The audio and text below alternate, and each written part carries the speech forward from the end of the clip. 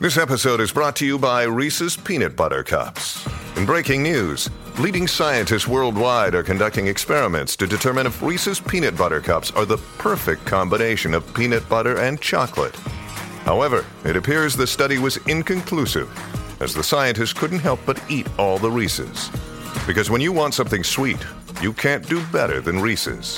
Find Reese's now at a store near you. This podcast is gold. Basketball gold. You're tuned into the best Cleveland Cavaliers podcast in all the land. Basketball gold. Hosted by Mike Fratello and Jeff Phelps. Welcome to Basketball Gold. If you're just tuning in for this one, it's Fratello and Phelps. We just talked about a little background that led to Mike taking the Atlanta Hawks to Russia, the Soviet Union at the time, in the summer of 1988. To play some exhibition games against the Soviet Union. What kind of a sales job did you have to do on your players, Mike? What the organization need a sales job? How did that come about after kind of setting the tone with the goodwill games that we talked about just a little bit ago? Well, to be honest, the players wanted no part of it. It was their summer. It was time off, the time you get away from basketball to do the things you want to do with your family. But here was our owner asking them. We had a big meeting with everyone, the players, with Mr. Turner and one of his right-hand men, Bob, I'm just forgetting his last name right now, but he was kind of one of the guys Ted would always turn to. And Bob Wussler, I believe was his name. And he explained to us what a phenomenal trip this is going to be. You're going to be on the Black Sea. You're going to be in a resort, casinos, gambling, fun time, nightclubs, restaurants, to go along with the 3 games that you're going to play in 3 different cities, around the country. Sign me up. Yeah, so then it was still a little bit of resistance. So whoever came up with the idea of, how about this? How about we get the first bunch of you, first 5 or 6 that want to go over, you come over and play either the first and second game, or then the next group will come over and you guys go and we'll play the second and third, or just the last game, whatever's remaining. Last game was going to be in the biggest city, Moscow. It was going to be in the huge arena that they had with over 20,000 people.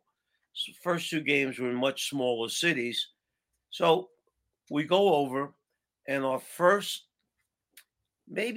hint that maybe it wasn't going to be exactly like we thought it was going to be was our plane landed out on a runway field.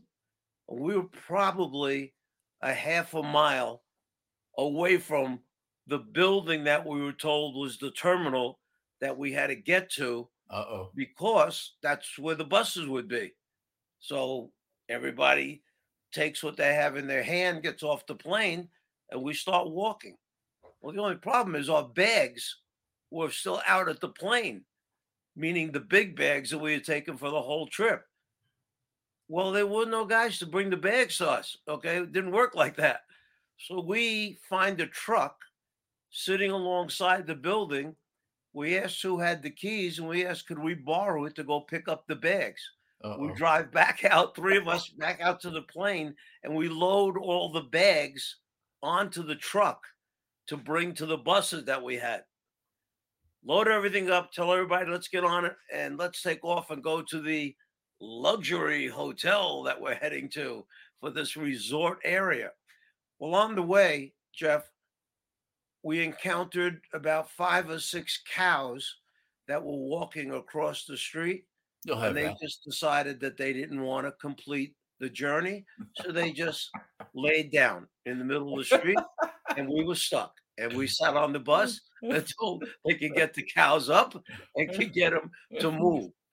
We proceed on, and we didn't quite get to the luxury hotel, but we got to cement old used dormitories that they weren't using anymore for the national teams in the Soviet Union, getting ready for things like the World Championships, Olympic Games, that type of thing.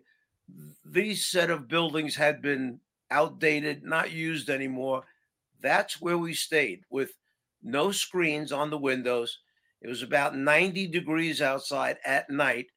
The mosquitoes, Jeff, were bigger than you, and they loved biting me in particular, Oh, besides nice, everyone nice. else.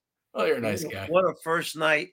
The electricity blew out in night number one in the building, and we all gathered on the top floor with candles to sit up for about 2 or 3 hours until they could restore the lighting.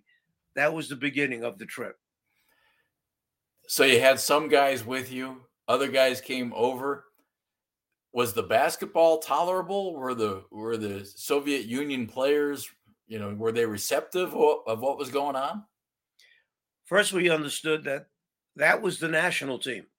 That was the Soviet Union national team, the one that competes in the Olympics, trying to win the gold medal. And their national team had never lost a game in their country. No one had ever beaten them coming into the Soviet Union. So we come in, and the first group of guys that we had, Jeff, we were a little bit short on numbers of people. So we had one of my players had his brother come with us. Another player had his roommate come with us. And then there was a friend that hung around with those guys that came with us. We had to put them in uniforms, so we had enough guys to either practice 4-on-4 or 5-on-5 because the other guys hadn't arrived yet in the Soviet Union. Oh, man. So game number one in the first city that we played went down to the wire, and we wind up winning by 2 or 3 points, the Hawks team. We traveled to the next city a couple days in between, and now we play game number 2. Tie score at the end of the game. We go to overtime. We beat them in overtime. I think it was John Battle made a huge shot in the overtime to help us win game number 2. Those guys get their hats and they're out of there. Okay. And here come the replacement troops. Well, the replacement troops kind of came in and said, we won 2 out of 3. That's the series. We're good. But we had one more game to play in the biggest building with the biggest crowd. And it was the only game that our owner decided to put on TV back to the United States. Oh, boy. So it was on TBS back in the United States, game number 3. And they were so humiliated, the Soviet team, that they had lost 2 games to our partial squad. And roommates. They went out and roommates. They tried to beat us by 100 points, Jeff. We lost. I don't even remember how bad the loss was, but it just seemed like they kept running it up. A little bit humiliating. That's what our people were seeing back in the United States. But as our guys said, Mike, relax. We won 2 out of 3. We won the series. Yeah, we didn't win the TV game, though. I'm going to spring this one on you because you told me some time ago, we were talking about this trip, and you said the food wasn't good, and you took it upon yourself to do a little cooking on that trip. Do you remember that? It's exactly right. We'd gotten to Moscow for that last game, and we were going to be in Moscow for, I think, 3 days. And it was just, the food was tough at points, for the guys to take. So I had called back to New York. I talked to the league office and said, is there any way we can send some food over on a flight so that we can cook it, whatever? They send a plane load of everything I had asked for. Things that we couldn't get, over there, we went out to buy on the black market. Like if you wanted oil and vinegar, if you wanted vinegar for the salad, you had to go on the black market and pay for it to get vinegar. Oh, my God. The hotel we were staying in, they introduced me to the chefs. There were 3 master chefs in the big kitchen of this hotel. And they basically said to me, these 3 gentlemen, with their help, are at your disposal to do whatever you want them to do. So we set out, and I think we kept the menu very simple. Now, a lot of the dignitaries had come over. Commissioner Stern at that time, David Stern had come over with his wife, and they wanted to see this 3rd game. We had 125 people at the dinner that night. We wound up making salad. We wound up making spaghetti. and we wound up making chicken breasts, and that Oh, was our meal that we had for the team and the rest of the guest visitors that attended. oh, did you And do I any was of in the? the kitchen, and I had a lot of other people that were with us in the kitchen helping Did out. you did you cook or did you Of just course I orchestrate? cook. Who's gonna make the pasta except me? Well, I assumed it had to be you. You know, you grew up working in your folks' diner, right? So you had no choice. Listen, if you wanted to have sauce done to put on top of the pasta, if you didn't want brown gravy, you better do it yourself, if you know what I mean. Oh, and Mike, as much of a hell ride as that trip was for you and your team, let's be honest, it kind of started an international thing that, or at the very least, accelerated international basketball and infiltration of international players into the NBA, which has turned out to be a great thing for everybody. And I think you and the Hawks played a real instrumental role in that. I really feel that way, that group of people that went over and put the days in and put the time and effort in to make that happen, from Ted's standpoint, where he thought of the whole thing and said, let's go do it, and got us all buy in, and we went over there. And I will never forget the last night the Soviet team came to the hotel that we were staying in, and there was an area in there that the players could all hang out and see each other. And remember, Sharunas Marshalonis, the great Yeah. guard who played over, he wound up playing for Golden State. Yep. He was a free agent, so Oh. he never went into the NBA draft because he was a year older.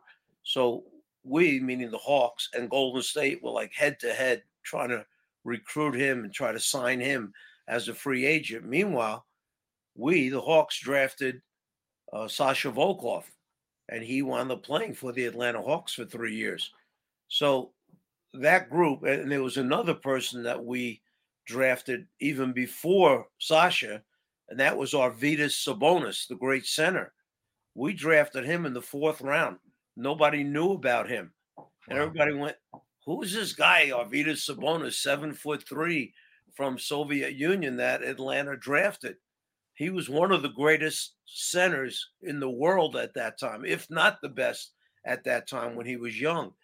But because of what he was making there, endorsements, and he had an ankle that wasn't really good and could not speak a word of English, he was nervous to come over. So he refused to come over.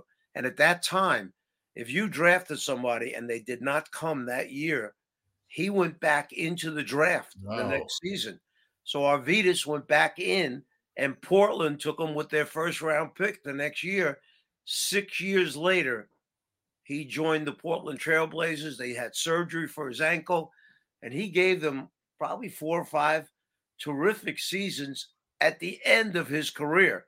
If we would have seen him when he was young, he was incredible, that guy. But the story I wanted to tell is those players all came from the Soviet Union to our hotel after the game that night. Yeah. They asked me if I would come with them into a private room, and they handed me a It brown. sounds scary, Mike. Yeah, I That one know. sounds Yeah. scary. They handed me a brown bag, and they said, "This is from us. We want to give it to you." And it was a bag full of rubles. Does that sound right? Okay. The monetary system that they used at that time. They give me this bag of rubles of money, and all the players had chipped in, Wow. put it in there to say thank you for coming over, for playing, for giving the exposure for what we had done. And I looked at them and I said, "Look, I'm flattered. I'm thankful. I would divide this up amongst my players, but there's nowhere for us to use this. Where are we going to use it? It would be Not in Atlanta. no, and it would be wasting your hard-earned money. Wow. So I want you to take it back and divide it amongst all your children, your wives, girlfriends, whatever you want to do, and say thank you for giving us a great, great experience in our life and letting us be part of this." And that was the last night we spent together over there. I've heard parts of that story before. Thank you for sharing the full story. And if anybody wants to read a little bit more about it, I had looked it up to find out some other things, Mike. I'm sure you remember Jeremy Wu from Sports Illustrated wrote a terrific piece on it just about 5 years ago and talked to you in that. So there's some more detail and some other things in that if anybody wants more, go take a look at that and you'll find it. Well done, sir. We'll do another one coming up. It's Basketball Gold with Fratello and Phelps. Thanks for listening, everybody.